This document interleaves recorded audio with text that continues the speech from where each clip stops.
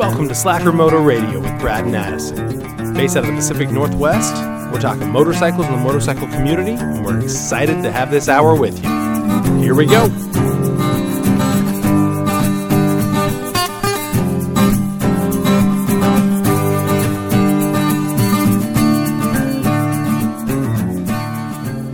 Hey Brad, how's it going? I'm doing great. Had a good weekend, a little bit of relaxation without a 3-year-old. Now, What happened to your kid? he went to Eastern Oregon. That's going to be great on air. I know. It won't make any sense. It sounded good in my head. Yeah, I hope so. That's the only place. But had just a good relaxing weekend with the wife, and not a lot of productivity. Went to a retreat together, so it was good. It's good. How about yours? It was good. Busy weekend. Yeah. Good weekend, but busy. Got, what did I get done here? Little house around the work. And then, helped a buddy with his new bike. Okay, but you forgot a big thing. Was working on your bike and actually taking it for a ride. Your street triple. Because you haven't given us the status update on this. You just worked on it. No, yeah. So we got it on. And then I've been sitting here for a week whether or not the bike is okay. Yeah, I got it on. Got scared. Didn't fire it up. Don't worry about that. No, all's well. That ends well. Don't worry about it, but it's okay. Yeah, everything worked out great. I got the gasket, got everything that needed, put it all back together. Decided not to. So, if you didn't listen to last week, go back listen. It's fairly short, but I talked about timing chain adjuster and the install there on the Street Triple. Anyway, I was making noise at cold start, and I popped in a manual cam chain adjuster, but in doing so, at one point, the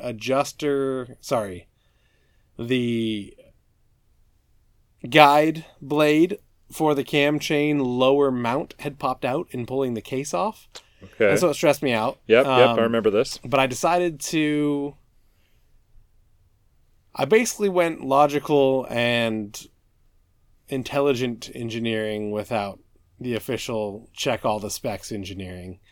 But in looking at the design of the blade, I realized that there's really no way that if the lower mount came off, that the cam chain could loosen enough to shift. If the whole thing fell down, or if the upper blade wasn't still supported, then it definitely has plenty of room to move, because that's where all the swing is on the upper portion. Mm-hmm. Lower portion is basically right up against the gears. So even if it comes loose, it just slides a millimeter off the gear teeth, which isn't enough to adjust or shift. So I decided that was the case. I decided that I didn't hear anything shift. I didn't see anything that looked concerning. I decided to forego pulling the valve cover and actually checking all 3 timing marks. Basically, I jammed it back in, put the bolt, or not the bolt, but the little, basically it's a dowel pin that holds it back in place, and then I installed the manual cam chain to spec, what they said. Right. So that's a good recap of where we were last episode. And I fired it up. And so you fired it up. And? No problems. No problems. Great. It was perfectly adjusted. You didn't adjust it anymore. Sure. You didn't have to do any adjustments? adjustments? So I went in and double-checked it 3 times. Because that's what I do. This is Addison here. I'm just making sure. Yeah. I went and double-checked, re-pulled the cover, played... This makes sense, yeah. Basically put a nut on the crankshaft, respun the engine just to make sure that turned it in. It basically was still a half turn or a quarter turn from hitting. Yeah. Then I, spun it basically to where it would go, removed it to quarter turn, rode it from there again for a day. Still felt okay. Of course, then that end of that day, I did it again just to make sure. It sounded the same after all 3 iterations, so I've decided that 3 for 3, if we don't hear anything bad, doesn't sound too tight. Right, but you told me, not on air, but you had mentioned that you could hear something slightly the first time you started it up, right? Correct. And then you tightened it, and then you've gone through some iterations of just making sure that it was okay. The first time I tightened it just a hair more, so I just kind of redid it again, trying to kind of get the feel for, because it is a touchy-feely, we talked about this last week, but it's a very touchy-feely spec. Mm-hmm. So to make sure I had the feel for how tight it should be before I back it off a quarter turn, I played with it a couple times. But it drives me nuts. I don't like the look of it, man. I'm just saying aesthetically, it seems like, why is there so much thread? Why is it so long? Why? Yeah, that's fair. It sticks. It just doesn't. It's okay. It's fine. It just doesn't look right. Probably doesn't have to be quite so long, but it's fine. Quite so long. It's like almost 3/4 of an inch too long. Depends. Okay. Well, how much are you going to take out of it with that before you're like, it's time to put a new chain on. Oh yeah, it'll never really get any shorter. Yeah. So that's what I mean. Even a quarter turn is about a 10 millimeter adjustment. Yeah. So it'll never need more than 15, 20 millimeters. So now, looking at what you purchased, is that something that you could ever see yourself just making? If I had a machine shop, possibly, but there's no reason to. The price really isn't bad. $50? Yeah. For what it is, it's 3. I know, but to be able to pieces. make it look nice, we have a machine shop that we can use. Sure. No, I don't see a need for it. Okay. I know it's proven part. You got your book. I don't see a need in the basically. So the bolt that goes in and adds pressure to the blade is in kind of an internal shaft that fits into the outer case of the engine, and the tolerance on that is pretty tight. Now I don't know. I didn't use a cheap one. Didn't go with a cheap one. I haven't played with the cheap one. Mm-hmm. It looked pretty papery. But based on reviews, or was that the book? Oh, that was the previous one. Yeah, but based on reviews of other brands, a little more generically mass produced or out of other countries type. Solutions to this that they don't quite fit right. You bolt them on and you basically hope that the gaskets and O-rings are picking up the slack. Okay. On this one, the O-ring, the little O-ring guide in it, everything is pretty precision. I mean, it fit like I would expect a factory part to fit in there. Okay. So along those lines, I know it's a good quality part. APE does a good job. They're pretty true, tested and true. Nobody's having problems. I'm happy with it. And they really upheld, I know we kind of got into that a little bit already, but they upheld their it's not really a warranty issue, but they had some shipping concerns that happened somewhere in between them and me. Yeah, you can check out the episode. We talked about it briefly. Yeah, last week should be the episode here, but they went ahead and fixed that real easy and no problems. So yeah, so who's the winner of the book? That's a good question. I don't even remember the competition on that one. That's sad. I couldn't either. But yeah, you're the one that came up with the competition. Oh no, somebody. If you find us, I'll bring the book next event. Okay. Okay. So it's still open. Okay. Yeah, it's still open. We'll have it in the bag every time. I just feel like nobody came and punched me at the One Moto show or anything like that. That was disappointing, by the way, on my side at least. I was really waiting for Brad to be laying on the ground, knocked out. Yeah, there was a couple guys that I figured would have done it. That we know that were in a group that were with us that I expected to do that. Really disappointed in that. But I think we need to hype this one up a little bit more that they're going to get this. Cabin in the Woods, man. They made a movie out of it. The book's got to be okay. Yeah. Yeah, I think it's a... And this one's shipped out of the APE facility. Yeah, it's got to be awesome. Or they're near about. Yeah. Maybe there'll be something good in with the book. I don't know. Got to make this, somewhat exciting. I mean, who wants a book? Yeah, that's true. We're not a reading generation. We got movies these days. Yeah. Speaking of staying in and reading books, how you feeling? I got a little bit of a headache, and all this talk about this corona and Lyme virus, I'm a little concerned. I don't know what that means. I think... I don't know about any of this. I have not been paying attention to any of the news, but I hear random people... I don't know if that's I hear people talking... And I hear random tidbits of information of chaos. Is that what it's been like for you? Have you seen chaos? Do you have extra face masks at home for everyone in your family? Because you can't get those anymore. Oh, these are gone? Amazon's been sold out for weeks. Is this serious? Yeah. No way. If you need toilet paper, at least our local Costco up in Washougal or in Camas, out of toilet paper. I don't understand that correlation, but they're out. Were they out of kale as well? I mean, last Snowmageddon in Portland area, it was like kale and other unknown vegetables and I hear batteries are in limited supply. I hear some of the canned foods and water and things like this. So are they expecting that they're just going to stay in there? I mean, are people going to work? I think that's the concern. Well, if you look at So China, if all of a sudden I Japan, hear of somebody like being sick in my workplace, am I going to just take 2 weeks off? Yeah. I don't think that helps anything. How does that help? I don't know, but I don't get it. That's kind of what's happened in other countries. So the fear is that'll come here. So the U.S. is going to say nobody can leave their house for 2 weeks. We're not that kind of society. It's not going to happen, man. No, it's not going to happen. So I'm trying to understand. If I need to stay home because I don't want to get anybody else sick for 2 weeks, I can understand having supplies. Yeah. But everything else doesn't make any sense. Well, I think that's the concern. If you get sick, you're basically forced to stay in your home, or not forced, voluntarily. I think they quarantine you somewhere else, don't they? No. At the hospital. Sure, in certain cases, but they're going to send you home. When it becomes they're going to send you back into public. When it becomes mass, right? I mean, that's what's happening right now. People are self-quarantining, basically, being told to stay home, and they're responsible for doing that.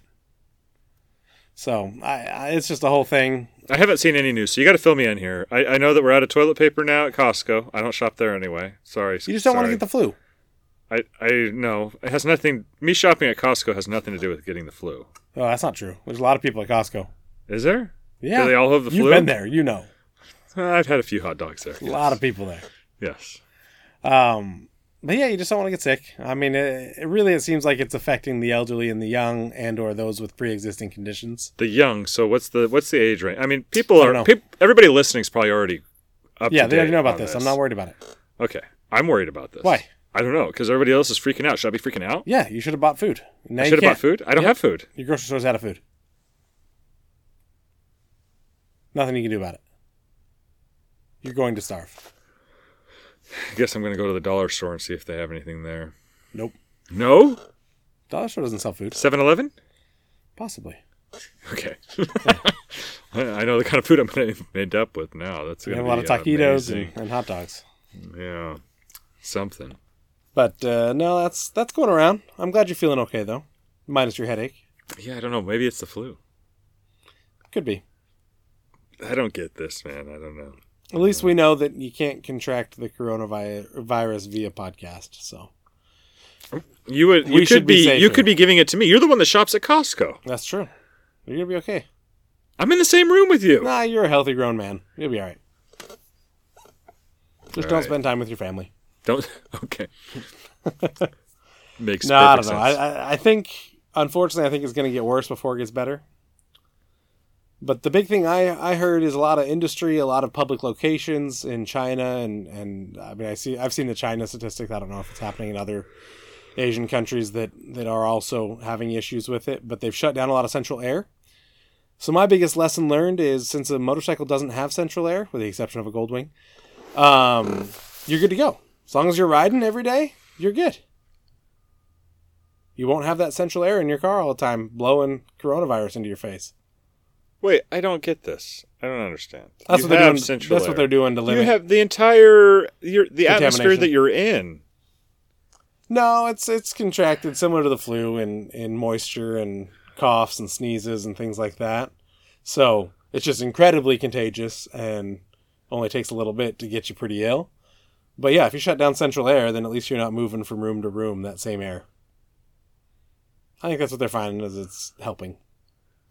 I don't get it. Whatever. Don't worry about it. Okay. I'm not... What? Okay. Yeah. You heard it here first. Just don't stay worry away about from it. everyone else and ride motorcycles, and you won't get sick. I'm just going to stay at home for the next year and a half. Or ride motorcycles. Ride motorcycles? That's going to solve the problem? Mm-hmm.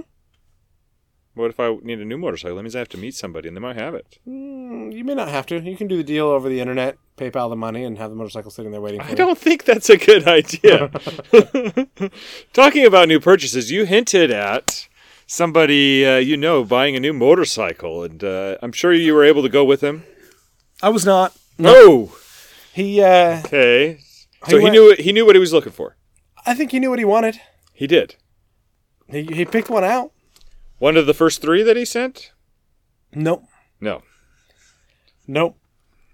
Okay. We worked on it a little bit, and you were aware of this, but we threw a couple of options around of things we saw on Craigslist or OfferUp or other locations as well. Yep.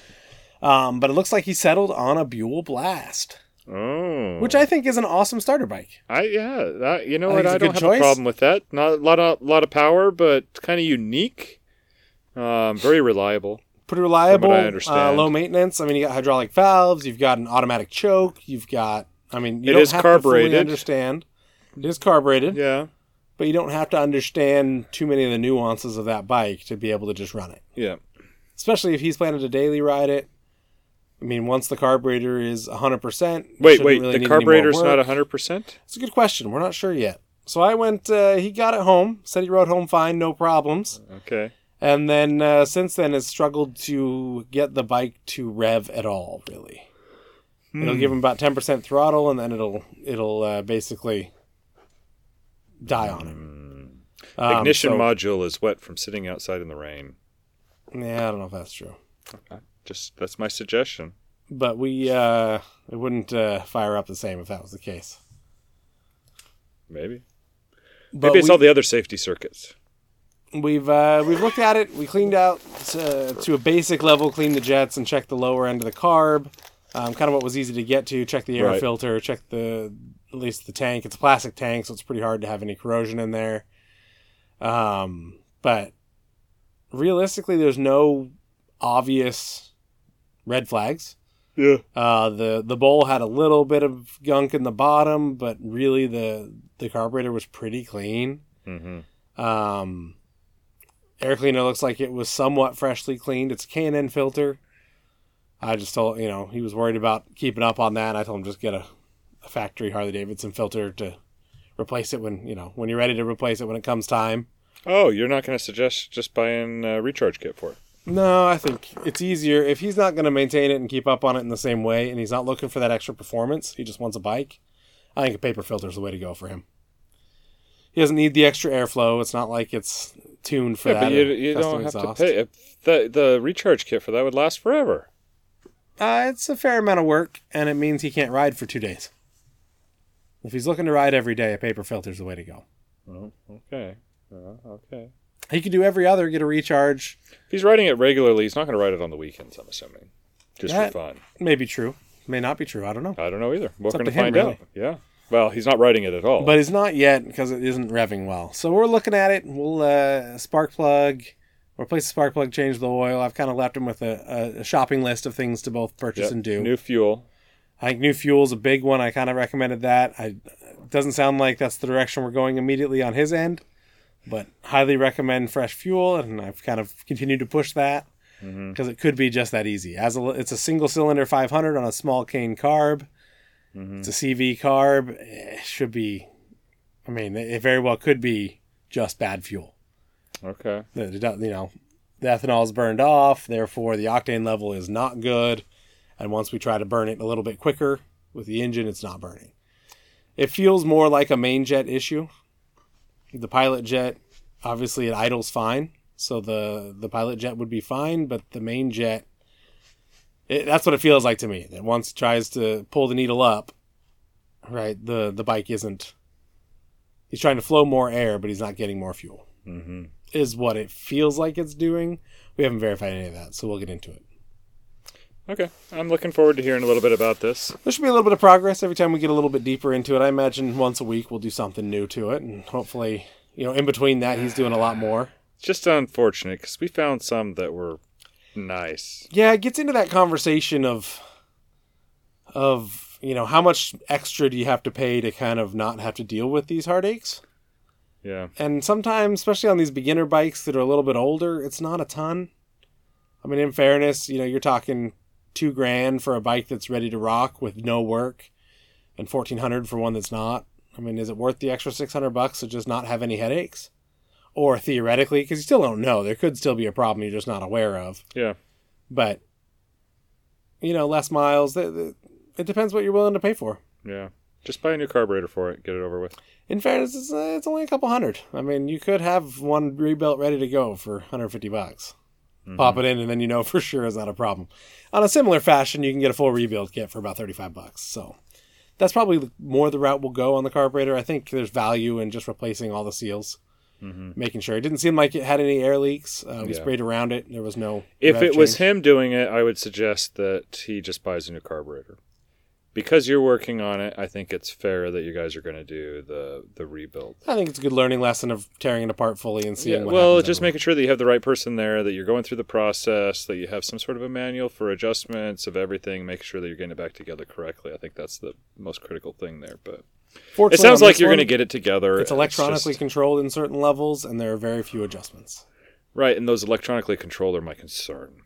And that's where all the other safety modules like the kickstand and such need to be taken into consideration if it's ever been tipped over. And I know that the bike's in good condition, but there's some things in there that can actually cause some, some erratic behavior that doesn't quite make sense. So because it's electronically controlled, that should be considered at least. But you guys are going to get it. So we'll look at it and see what's going on. That's good. That's good. Way to help out the community. That's right. We'll get another rider on the road with his new first bike. So yeah, so and you far, said you actually liked it. I've been very surprised at how you've talked about this Harley Davidson motorcycle. It'll be a fun bike. Yeah, I think but that's always my caveat when I talk about any bike. If I lived closer to work, those little bikes would be great. I do too much freeway to where I don't want to be full throttle all the time. I don't think you're going to have to be that way on that bike, full throttle. I mean, it's a 5-speed 500. I don't see it being much different than the GL. On the GL, I'm wrung out pretty hard. Yeah, gearing's going to be different. I think it wouldn't be too bad. It's not going to be too bad. Yeah. Wrung out on a 250 of a similar styling of a bike, but in a 500, I think you'll be okay. That's fair. I think it'll be okay. That's a fun little bike, but I've got enough bikes. Looking forward to getting on that new Zero. Oh. You and I got to schedule that and get that set up now that the weather's turning better. Before the coronavirus shuts everything down.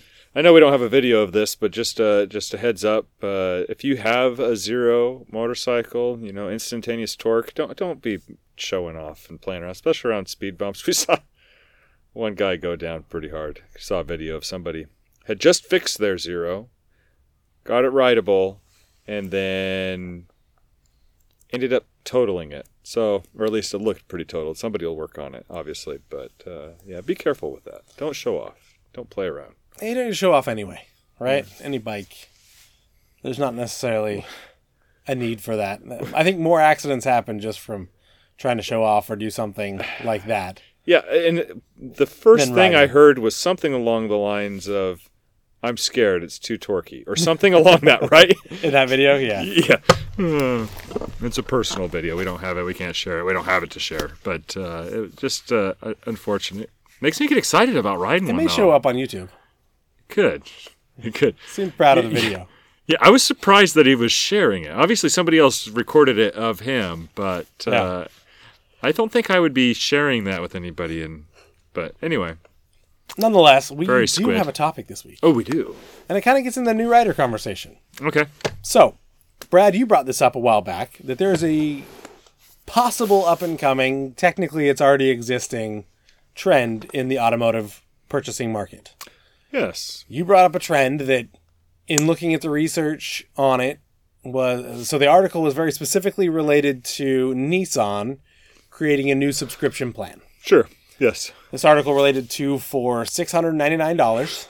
Wow. Yep. You could basically have unlimited use of 4 different Nissans. Right, and that included everything, from what I understand. Yep, that included insurance.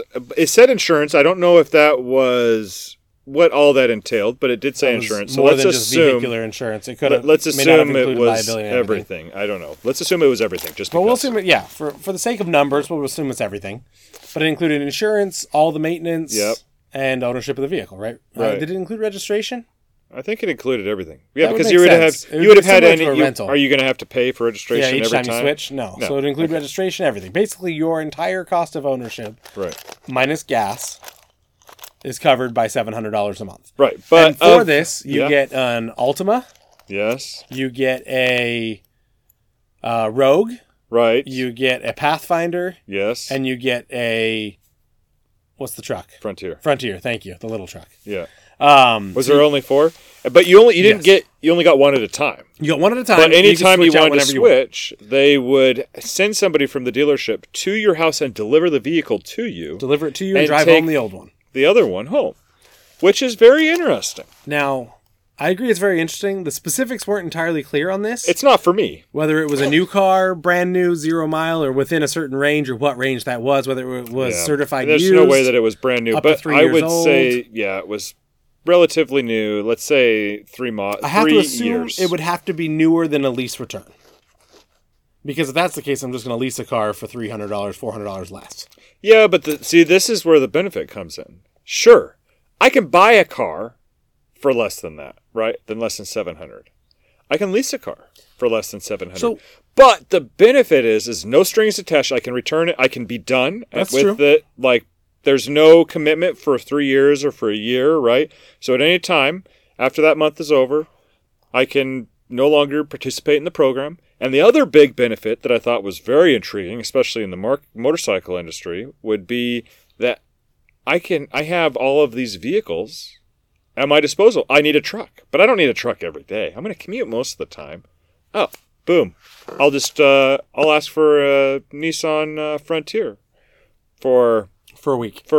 Because I'm going to start doing some remodeling. I need to be able to take some gravel stuff. For a week. Right, yep. Yeah. No problem. Just call them. They bring it to me. I start driving it. I'm done with it. I get the Ultima again if I want it, or the Pathfinder, whatever it is. Sure. No, I see the benefit there, as well as the maintenance benefit. I think is big.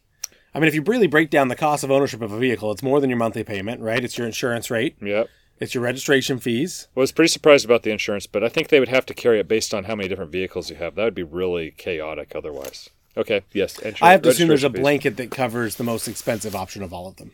Yes. And you just carry that the whole time, which would make some sense why it's so expensive. But there's also maintenance, which isn't crazy expensive, but as the vehicle gets 3 years old, you're talking a couple of major maintenances. It's brand new. It's not that old, right? That includes tires. That includes, right, everything. And it didn't seem like there was. It seemed very rental equivalent, where there wasn't really a mileage limit. There wasn't really none of the specifics were said. Yeah, but I think there was a lot of details that we didn't get. It came off very rental adjacent, right? To where you can get a car, you can drive as much as you want, and when you're done, you dump it and get another one. And that's all great for a car, but what does that mean for a motorcycle? So that's what I think it's interesting to talk about. Now, Nissan's got one, and it's what, $700 for their basic cars, for another $200, so for $900, you can get a nicer group of cars. Right. You can get the Maxima, you can get the Titan, you can get a 370Z, you can get their, what's the Armada, you can get better cars. Right. Or for an additional $150 a day, or was it a week? Do you remember? I can't remember. For a lot of extra money, you can get a GTR. Yes. But irrelevant to that, if we look at the numbers, so based on that, you can kind of look at the statistics here. Excuse you. Well, I had to get that brain fart out before I could say the word. Yeah. If you look at the statistics on this, basically it's a $200 gap between a car that's $10,000 more. If you round off the value of the smaller cars versus the value of the larger cars, you're talking about a $10,000 gap. Okay. Which tells me that the other $500 is related to, so that we're talking a $45,000 car versus a $35,000 car. Okay. So now you've got your insurance and other maintenance and other fees. So I have to assume that $300 of that or so is related to your fees. Okay. And you've got your base rental price that's now $400. Okay. And then you've got $200 more for basically a 50% greater vehicle, right? Okay. It's kind of what we're looking at numbers-wise. How would this work in the motorcycle market? That's what I kind of wanted to understand is we talk about the 5 bikes all the time. Yes. And there is some intrinsic and inherent value in saying for one nominal fee, X dollars, I can have all 5 bikes. Yeah. But only have to store one at a time. Yes. I don't have to have the 5 bikes in my garage. I only need my one garage. And when I'm ready to go for a spirited tour, I can have a touring bike dropped off. Right. When I want a little commuter bike. Something. Yeah. I can have my commuter bike. And when I want to go dual sporting, I can have my dual sport. Yeah.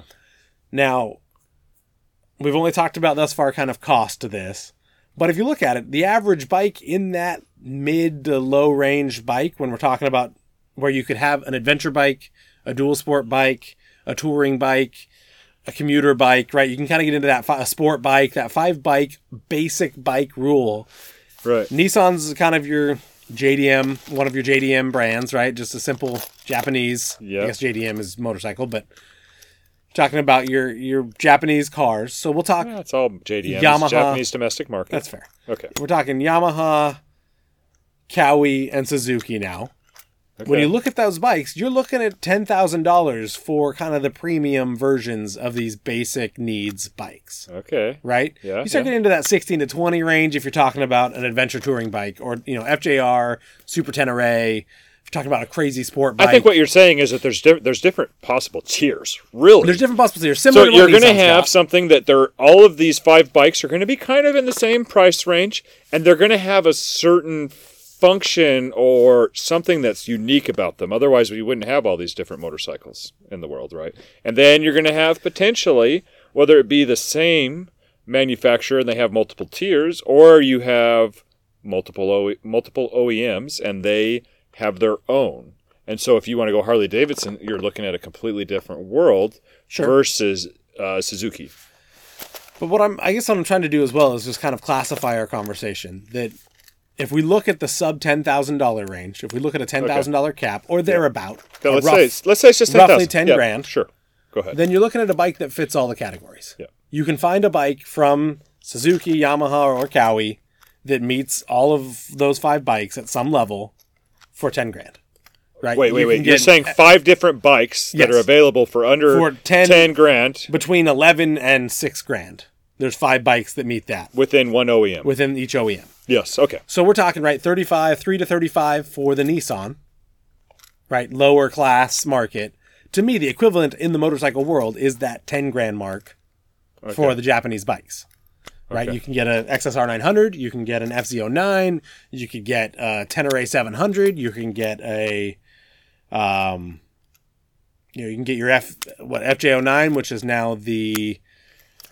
Why am I drawing a blank There's some awesome bikes in this range. Yep. You can get through basically anything you want. You can get R3. There's a number of bikes in this category around that 10 grand mark that are very powerful, very competent bikes. We're not talking, V-Star 250s. Yeah. We're talking real bikes. Yeah, I think the R3 is even on the bottom end of that. But yeah, I would love to ride. Yeah. Right? And I'm expressing bikes that this now piques my interest in this class of $10,000. Okay. Now we're talking insurance, maintenance, all these different things, about a $300 a month mark on the cars. Mm-hmm. Let's just assume an equivalent thereabout, because insurance would be less per vehicle. Maintenance would be more per vehicle, right? So let's just assume that registration should be less, theoretically, but that all of that levels out. Okay. Let's, for the sake of this discussion, the rate of insurance for me on a car versus for me on a bike is less on the bike. My insurance rate. I hear what you're saying, but okay. At least where I'm at and when I look at my own insurance. Yeah. Right. Yeah. I'm just expressing what I know from what I can see the data. Okay. I think there are situations, once you get a ticket, there are things that make the bike immediately skyrocket to a different level. The type of bike makes a huge difference. Type of bike makes a difference, but if you're talking sub 10, you're not talking an R1. But you're going to have R6s. You're going to have those R6s and other things that are going to be in that category, and those have high premiums too. But R6 is not bad. Okay, I'm just saying, let's say it's 300. Let's just say it's 300. Still, 600cc bike is not that bad, even in the sport category. Okay. So let's just say 300 there. Okay. And now you're talking what? It was $500 for a $3,500 bike. So now you're talking a third that price. So we're saying what? For $450 a month, you could have 5 bikes. That seems to me like the premium price to do this. Possibly less. So the big thing here is, and just like for Nissan, they got to make money. And so I know that you've put some information together, some data. I'm hoping that you're going to share some of that with the audience here. But is this leaving some margin for the OEM to make money?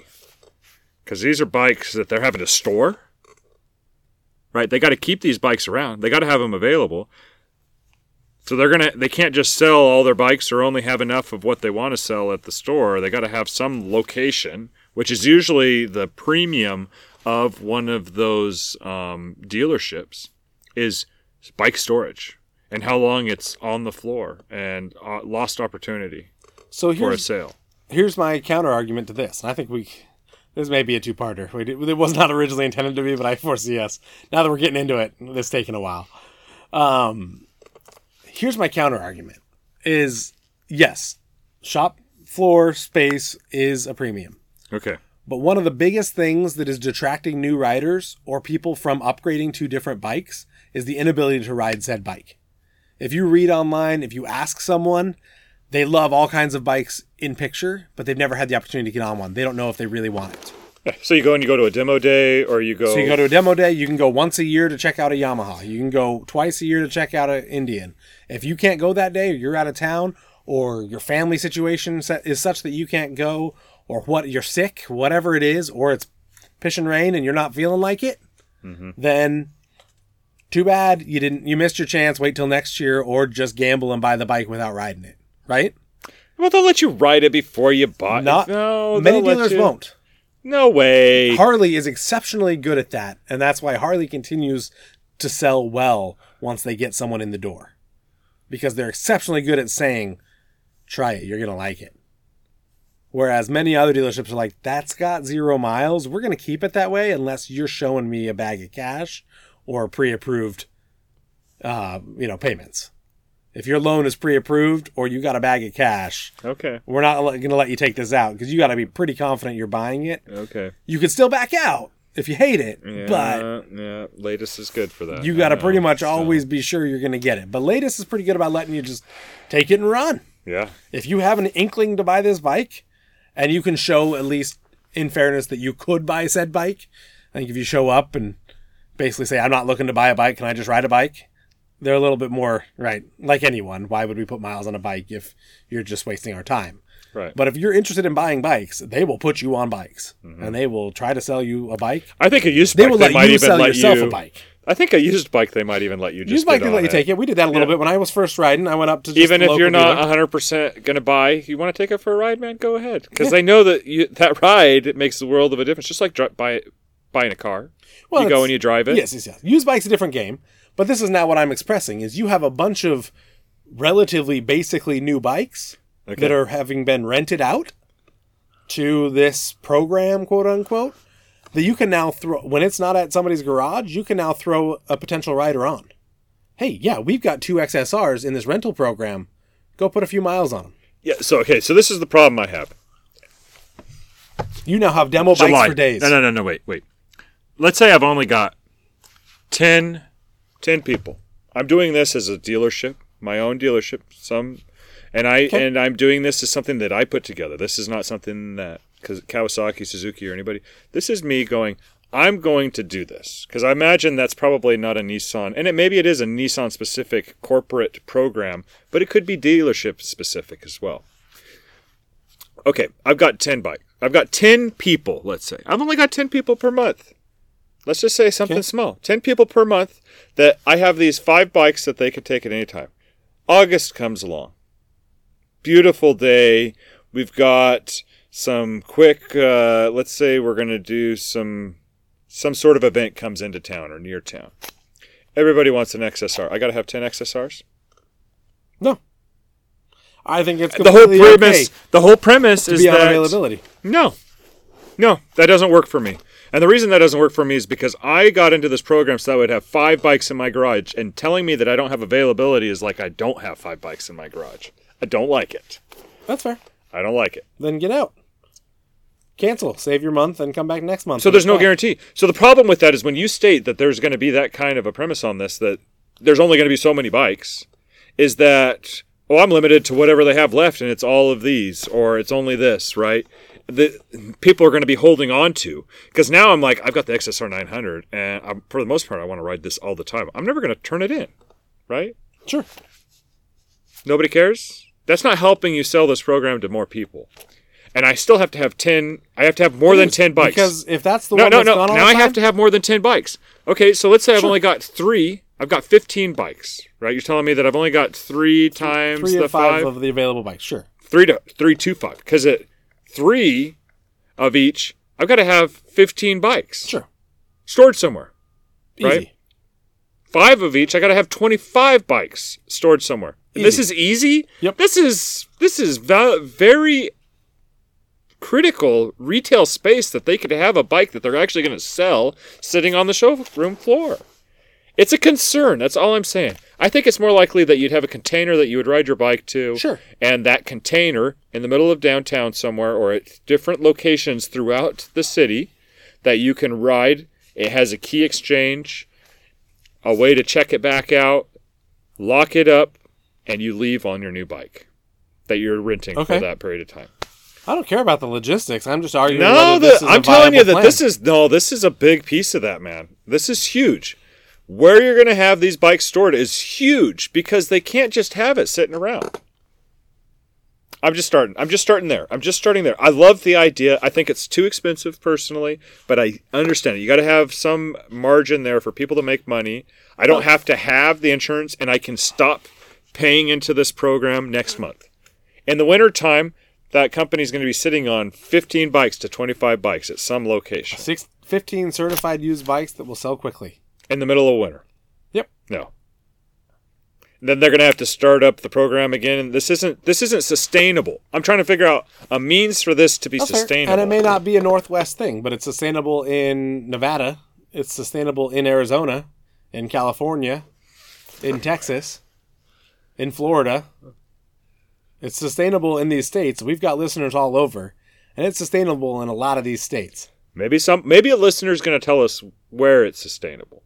I'd love for somebody to tell us whether this is crackpot crazy or sounds like something that would actually make it in the real world. Somebody's got to write in and let me know, because I'm kind of on the fence, but at the same time I'm having a really hard time seeing how something like this could work. I love the idea of having 5 bikes that I can just take, man. I want a cruiser. I'm going to go for a ride. I'm going to get a cheap sport touring bike, and you and I and the rest of the group are going to go down to Nevada or to Utah, and I'm going to have it for that. And then when I get back, I'm going to be back on my, let's say it's an FZ07 or something, right? Something that's that's fun around town, light, can do what I want it to. And then, maybe the next week it's another group of guys from work want to go out and ride some trails. Then I can get my dual sport. And I'm just paying single premium, because as soon as I have 2 bikes or 3 bikes that I'm trying to pay for that are brand new, including all the maintenance, including all the insurance, including the storage for that and everything else, I exceed that 400, 450, whatever you said it was. Exactly. I exceed that price. 2 bikes, you exceed it. Based on your payments and your insurance, 2 bikes is now more expensive than this plan. Right. Because of the insurance. And especially when it's a vehicle that, 2 vehicles for 2 adults at home, right? Usually you're each driving a vehicle separately to different locations. Mm-hmm. In this situation, you're only ever using one anyway. Right? And especially if you live near, let's say it's a container, let's say it's a dealership. Either way, if you live near the drop-off pickup point, you could switch out whenever as easy as you want. Just check the app, maybe, what's available. Cool, I'm going to go swap out now. Mm-hmm. Go. Now, I think this goes a lot of ways. It could go private. It could go based on, dealership. It could go based on manufacturer. I don't know. All I know is I don't have the investment money to do it. Mm-hmm. But I'm just trying to figure out how this I'm not sure if it's even a viable business. I think what it would have, there would be too many rules. They would state that for one single bike, you can have it only for 7 days. You can't recheck it out after the... No, this is how these kind of things would work, man. No. I'm telling you, we didn't see any of the information on the Nissan program. But I guarantee this is how it would work, because they don't have enough area to store all these bikes, nor make it so that way it's actually something that they can go in. Because I don't want to hear when I'm buying, not buying, but getting into this program, well... I don't know if those bikes are going to be really available. You're going to have to check on this app, and you're going to have to check the times that it's already been checked out, and then you can finally get in it. No. Here's the deal. It doesn't work. How many people are buying a more than $300 a month motorcycle? I don't think it's a huge number. Oh, I think that it's pretty high. The high-end bikes selling new are not all over. Tens of thousands of people, if not hundreds, 100,000 people. I don't know how many people of those people, how many are going to now pay a premium for... So now, in that class, we're talking $16,000, $17,000 plus bike, right? Yeah. That's what they're paying for. Yeah. Now, how many people are going to pay that same amount or more for a 900cc, for an FZ09, that you could also get new old stock for $7,000? So this is the conversation I'm having here is I don't think this business model is a mass sales model. I don't think you're going to end up with 25 people on the plan if in your dealership. But as a dealership, I need to make money on this plan.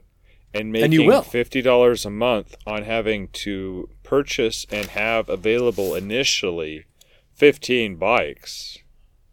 I just don't see it happening.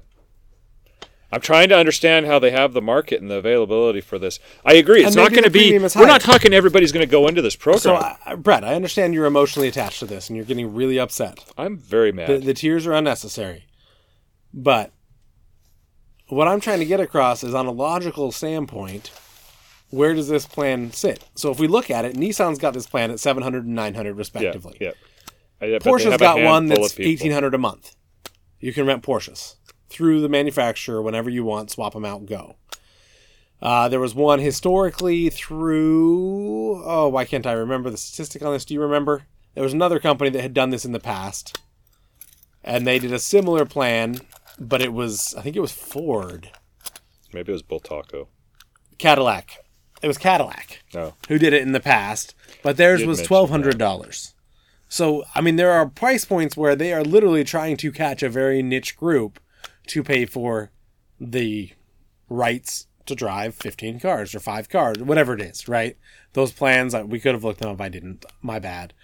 But focusing on the Nissan plan, similar thing could be said about the bikes, right? Maybe 450 is too low, right? I haven't done the mathematics. I've done the basic math of comparison between bike and car. There are other expenses that a dealer has that I just don't see, not being a dealer.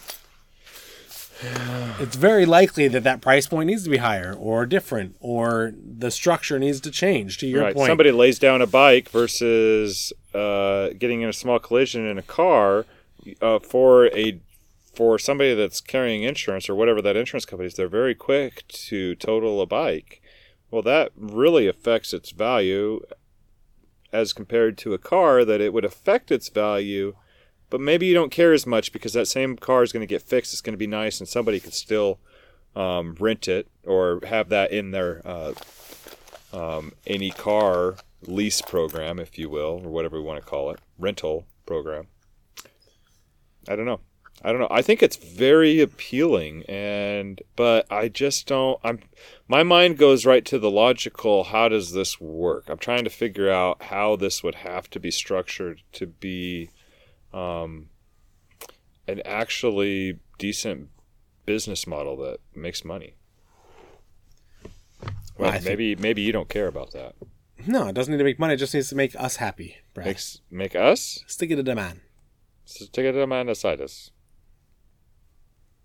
No? I don't know. Nonetheless, I think there is something to be found here. I will be very interested to see how Nissan's plan goes. They're trying to revitalize something that really hasn't been successful for Cadillac and Porsche. But they saw it and they're still doing it.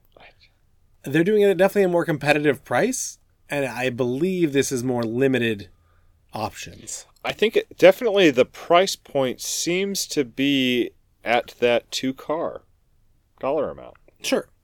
$700. Any more, though? People are spending that on 1 car these days. If you look at a new truck, that's your monthly payment. The difference is, and what I struggle with, is that it's a perpetual monthly payment with zero equity. Not that a car is a good investment or a good source of equity, right? But it's at least worth something at the end that you've paid for. You've paid for it, and you have something. Yes. Where you can get something back for it. When you're just continually paying without having anything in your name. I mean, I guess I get both sides. I don't like that personally, but I also understand the lack of responsibility that also entails. That now, if you get fired and life gets hard, you're not worrying about figuring out how to finish your payments. You just stop paying and you're done. Yeah. If, something happens medically, there's reasons that people struggle financially. And anymore, especially with the cost of housing and things for the younger generations coming up, ourselves included, it's really expensive. And, having things that, maybe you can afford today, but may not be able to afford 6 months from now, you don't have to worry about it. There's not a sense of, long-term responsibility on that. Is that how you operate? Would you do this? I would not. I would not either. But I am also one that doesn't like to carry debt. or have these things. I mean, I guess theoretically this resolves my lack of debt issue. You wouldn't have debt on the vehicle because it's not debt. You're renting something. Yeah. You're paying for a service. You're not paying for a good. In advance. You wouldn't pay at the end of the month, right? That's just how these kind of things work. Yeah. So, I mean, realistically, it would help there, but I would rather have a vehicle. But I drive often. And I use my vehicles. I mean, the truck part makes sense. I have a truck. I use it very limited. Yeah, but those trucks, it doesn't state whether or not you're getting a full-featured four-wheel drive vehicle with actual decent off-road tires and being able to actually utilize it for that, or if it's a two-wheel drive base model, completely bone stock with the four-banger in it, little four-cylinder, right? The car world's quite a bit different than the bike world. Agreed. Right. So I don't know. I want to see somebody take this idea and run with it and show me how it could work. Because I think that there's an opportunity here, but it's how you manage it that works. I agree. I think this is an opportunity, like you said, for maybe a multi-dealership owner, right? Someone that is pretty well versed in running and has maybe multiple inventories to pull from that could collect and have that storage space. Or like we talked about, a manufacturer setup thing. I think that's what it looked like. The Nissan deal was based on Nissan corporate, but how that's rolled out, I'm sure it's elective. I don't think that all dealers, generally that's the case with a lot of these manufacturers. The dealers don't have to participate. Only your participating dealers can help and support, right? I feel like there's something there. I read the Nissan item and just, looking at the price point of it, it's not terrible. I want to see this as a red box. That's basically what we're talking about, though, except one that comes to your door. Is DoorDash version of Redbox. Yeah, I don't care about it coming to my door. I can understand the car, maybe. I understood. But on a motorcycle... But I agree. You know what? I don't really care. Think there's a problem with that. Or even bringing it back to the dealer. They don't have to worry about the logistics of writing it out and writing it back. Yeah. I think it's more appealing if I don't have to go to a dealer. I just go somewhere random and I don't see or interact with anybody. There's a method for me to be able to return the bike. I think your liability gets a lot higher at that point. Maybe. But, because now you can't monitor if people put it away right, if people did, right, set everything up right, how that worked. Because if somebody doesn't close the door correctly after they swap out or whatever, the lockbox or wherever it is, so now I you've have a lost centralized 15 location bikes. with somebody that there's only certain hours of operation. There's cameras. There's a visual check-in. You have to have somebody monitoring it and hitting green buttons, go buttons, whatever it may be for things to take place. But I think that it's possible. Man. Functioning very similar to a rental lot. I see it very much as as rental adjacent. Except on a newer... Well, rental cars are often new, but on a more long-term basis. Yeah. You're basically getting a long-term rental that you can swap out for the similar class of vehicle. For a rental, though, I don't care as much about what car. I mean, maybe a little bit, but I don't know. But if you were renting for a 3-month period, you would. Yeah. Right? And so I'd be even more pissed if they didn't have the car or the bike that I needed. Maybe multiple manufacturers all get together. And therefore, each of them has 5 of each. And now you've got 15 of a similar class of bike. I don't know how it would work, but I agree. I'd like to see this happen. I'd like to see how it works. If anybody's played in this game, if you've owned a dealership or played with this, let us know. Or heard of a dealership that's done this. This seems like something somebody could have done. That's the problem I have, is it feels like something I've never seen, but so simple that someone has to have done this. Yeah. I mean, Porsche, Cadillac, Nissan is now starting it. It's just manufacturing-based rentals. Yeah. I mean, it's basically fleet market, right? We're talking now fleet market where you sell 10 cars to one fleet that will be returned back, and you can then deal with as a used vehicle that you get the equity of. I just think the risk-benefit analysis as well is a big one. We need to talk. I don't know if we're probably going to be done with this. I don't know if we're going to do another episode on this, but I think it would end up being about the same cost as a Nissan. I think it would be $700 a month. It might be. there's no, I mean, what's protecting you in a car versus in a bike? How do you know if somebody's had enough experience to ride a bike and be safe versus a car? You know that at least it's got some sort of an enclosure around it that's keeping them that way if they're not wearing, you know.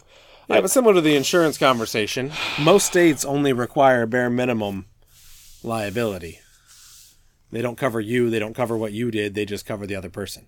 Yeah, but there's a lot of skin in the game, right? There's a lot in the game as far as me making this purchase and understanding the risks associated with it and signing up for that as opposed to a dealership. And now somebody with big pockets is managing all of that. And so the family has somebody that they can go to with a lawsuit. I think that there's something to be said about that. Same thing can be said about a used bike purchase.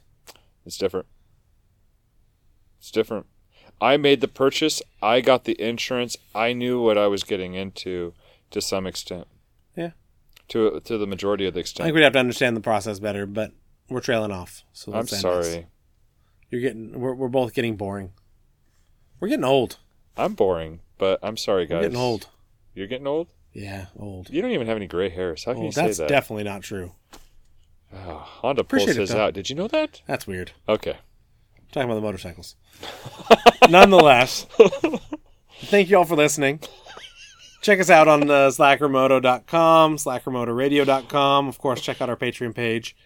And hit us up on Facebook. Let us know if you've got experience with this, if you've had this thought. You know, let us know your thoughts, what your opinions are. We'd like to know how crazy we are in this situation. But look forward to hearing back. Yeah. Otherwise, the weather's starting to pick up in most states. People are getting their tax returns back. People are buying old used Buells. I mean, things are moving up. So if you get the chance, go out and ride. Till next time, ride on.